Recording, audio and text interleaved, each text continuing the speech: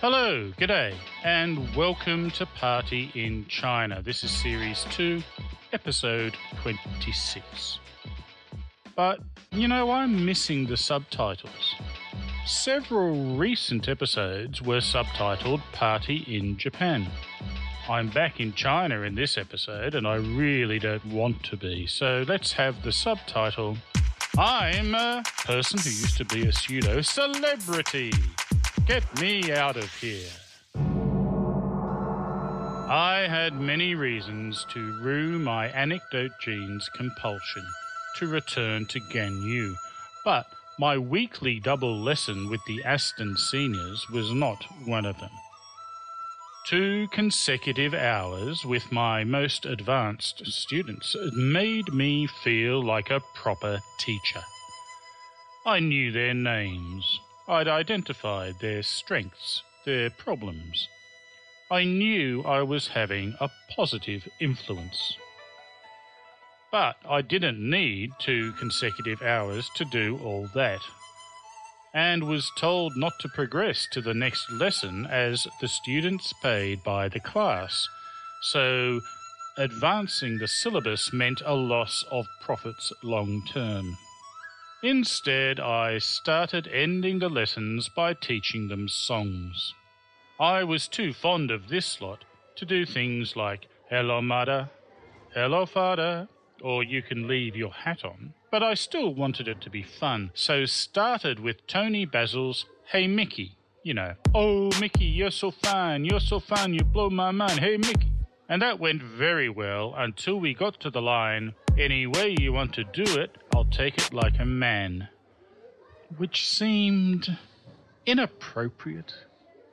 I've recently read an interview in which Tony Basil denies that lyric and insists that she sang "I'll treat you like a man." Well, fair enough, it's her song, but that's not what anyone I knew heard. For my younger Aston classes, I developed a new technique to keep their attention, based on how popular I was when the balloons burst in my face outside Suguo supermarket. You see, the weather was getting very cold, and the students wouldn't take off their coats, scarves or hats when they sat in the heated classrooms. So fairly soon they'd be drowsy and semi-dreaming. And when I noticed that, I'd pull a balloon out of my pocket and start stretching and playing with it.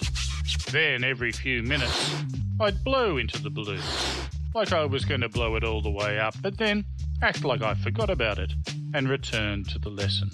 They were rapt. All eyes were glued to me as the balloon grew and grew and grew until, at the point of bursting, they'd start covering their ears. In between puffs, I'd silently let some air out, from the balloon as well, to prolong the suspense, but eventually the balloon would burst. And that's when I'd hit them with questions, get them talking while they were too excited to remember to be embarrassed. I would try and time the Big Bang for a few minutes before the bell, and then sweep out in triumph. I mentioned the cold, but didn't nearly do it justice. It was not just very cold. It was bollock shrinking, cock withering, freezing cold. And the only place colder than the wind tunnel in the alley between the school gate and my apartment was inside my apartment. I still couldn't close the window, as the school's internet depended on the cables strung across the alley. But at least when it snowed, I could scoop up the snowdrifts from the sofa and pack them into the gap on the window ledge, which stemmed the gale somewhat. And it was handy to keep the beer nice and cold, when I could find decent beer. There'd been a drought of European ales. I hadn't seen any for a few weeks, and was so concerned that I'd yelled at a woman in the supermarket. 没有打过啤酒，不好，很不好. Meaning there's no German beer, that's not good, That's very bad. After storming out of the supermarket, I had two thoughts. Firstly, I'd spoken Mandarin without thinking about it first. And secondly, the poor woman wasn't wearing a Suguo uniform, so she probably didn't work there. It was just too bitterly frosty to be naked in my apartment. I could not bear to be bare, so would step into the hot shower still dressed, strip when I had warmed up, and throw the wet clothes through the open door into the waiting washing machine, which was in the living room for some reason. Then I'd close the door so the bathroom would fill up with steam and get dressed again in the mist before the heat faded away. The only time my shower produced very hot water was mid-afternoon, and that was only sometimes. Basically, if anybody in China turned their tap on, then I was out of luck. I'm referring to mainland China, so if you're listening in Hong Kong or Taiwan, don't blame yourselves. The beer drought had led to a shopping trip to Xingpu, which was quite the adventure. After classes one day, I trudged through the snow to the North Bus Station rather than wrangle with an uncomprehending cabbie. The ticket was only 12 yuan, about $2, and took over an hour, so around half the price, but twice the time, of the kamikaze taxis.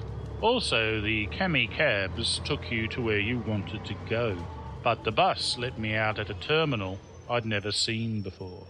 Still, I started off confidently in a randomly chosen direction, when some blokes playing pool on a table in the middle of the street laughed at me and called out, "Where are you going?" I didn't answer, because I didn't know. I aimlessly wandered for a couple of hours, found a nice big park, which was ruined by a giant TV screen in the central plaza with a huge woman singing Chinese opera, and scuttled out of earshot immediately. I crossed several main roads, which were very wide, with the centre 2 lanes reserved for rapid transit bus routes, so commuters can avoid traffic. On one side of these special buses, it said BRT, which must have stood for Bus Rapid Transit or something. But on the other side, it says TRB. On every bus, they mirror-imaged the letters. I imagine they thought it looked neater, but TRB doesn't mean anything. That infuriated me. I walked on until I recognised an intersection, and then followed the directions Irish John had given me to find Walmart. But as soon as I walked inside, I was ushered outside again by 2 security types. It was about 5 p.m, but this place wasn't closing. It was closing down. Shelves were bare, whole sections were dismantled. Crowds of Chinese were surging over bargain bins of random products all dumped in together. It was when someone found the bargain they were looking for in someone else's shopping trolley instead of the bin that a loud altercation took place, and the security types headed over there, giving me the chance to slip in and locate the booze department. I was studying the whiskies for forgeries when my arm was gripped, and a large security guard started dragging me towards the door. I smiled, nodded politely, and waited until he trusted me enough to let go, and then doubled back when he wasn't watching. Next time he brought a friend, and they each propelled me by an elbow out the exit. But I wasn't done yet, so when a staff member popped out a side door, I got to it before it slammed shut. Unfortunately, I towered over everybody else, so was easily spotted. This time he brought more friends. 2 pulled my arms and 2 pushed my back. But we went down a different aisle on the way out and passed several cans of Apostle Black. I dug in my heels and firmly pronounced, "Pijo Water," my beer, which, surprisingly, got a big laugh. A really big laugh. They then helped me load the 9 remaining cans into my backpack before throwing me out the same side door I'd snuck in through. So I didn't even pay for them. Now that's a bargain. Typically, once my fridge and Snowdrift were both stocked with decent beers, Sugwo also restocked their shelves with 3 brands of German beers. Wunderbar! But probably nothing to do with my aggressive alcoholic outburst. Nonetheless, I did not wait through another week's shortage before trying it again and yelling at some passerby who may or may not have worked there. Summer had somehow once again persuaded me to trust her and the principal of the Ganyu Foreign Languages School when they both promised most sincerely that no student would further insult and enrage me. So I went back, and their promises seemed good, for an hour or so. And then, "Your father!" was yelled down at me from an upper balcony. And this time it was from a girl, the first female participation. So that was progress. Again I stormed out, and again I told Summer that I would never, ever, at any time, for any reason, teach at that school again. She replied, "You don't like that school." "I hate that school." "Oh," she said. "Hate. Okay, I will have you transferred to another Aston school to finish your contract." Now, she could have done that at any time before, but I'd been insisting that I liked Ganyu. I liked Ganyu Aston. I just hated the big school, which was about to go on holidays anyway, so turned out she had some time to find me a new position elsewhere. That was the birthday of Sean, the albino hornswoggling Yankee. So he and I decided to make the trip to Singapore for a celebration. After Sean's obligatory trip to McDonald's, we entered the Enjoy Bar and walked into a palpable silence. It was dead. Dead. Dead, do you hear me? I didn't care, they sold Guinness. And there was a bloke from Boston there called Jeremy, who greeted me by name, so I must have met him before. We had a fun conversation. Jeremy liked jokes, and he claimed he used to work at a tempura women's shelter for wives who were only lightly battered. Now that's his joke, not mine. Please address your complaints to Jeremy, care of the Tempura Women's Shelter, Boston, Massachusetts. Sean wanted to try another bar he'd been told about, but I insisted on Enjoy Bar, in the hope of seeing my gorgeous, green-haired Belarusian Alina. And sight was not the only sense I hoped to enjoy. A couple of hours in and several Guinness later, more foreigners had shown up, and things were trundling along nicely, when I suddenly and simultaneously felt warm lips on my cheek and hefty breasts on my arm. 'Twas Alina, delighted to see me and with more English at hand than last time. "I miss you," she said. "Too long," she said.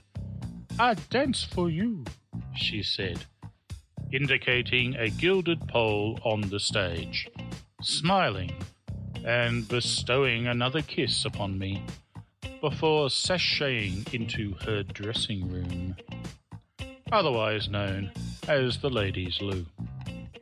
So it was Sean's birthday, but I was getting the presents. Sean and some of the other foreigners wanted to go to that different bar. Some said they'd seen her pole dance before, but I said I was staying.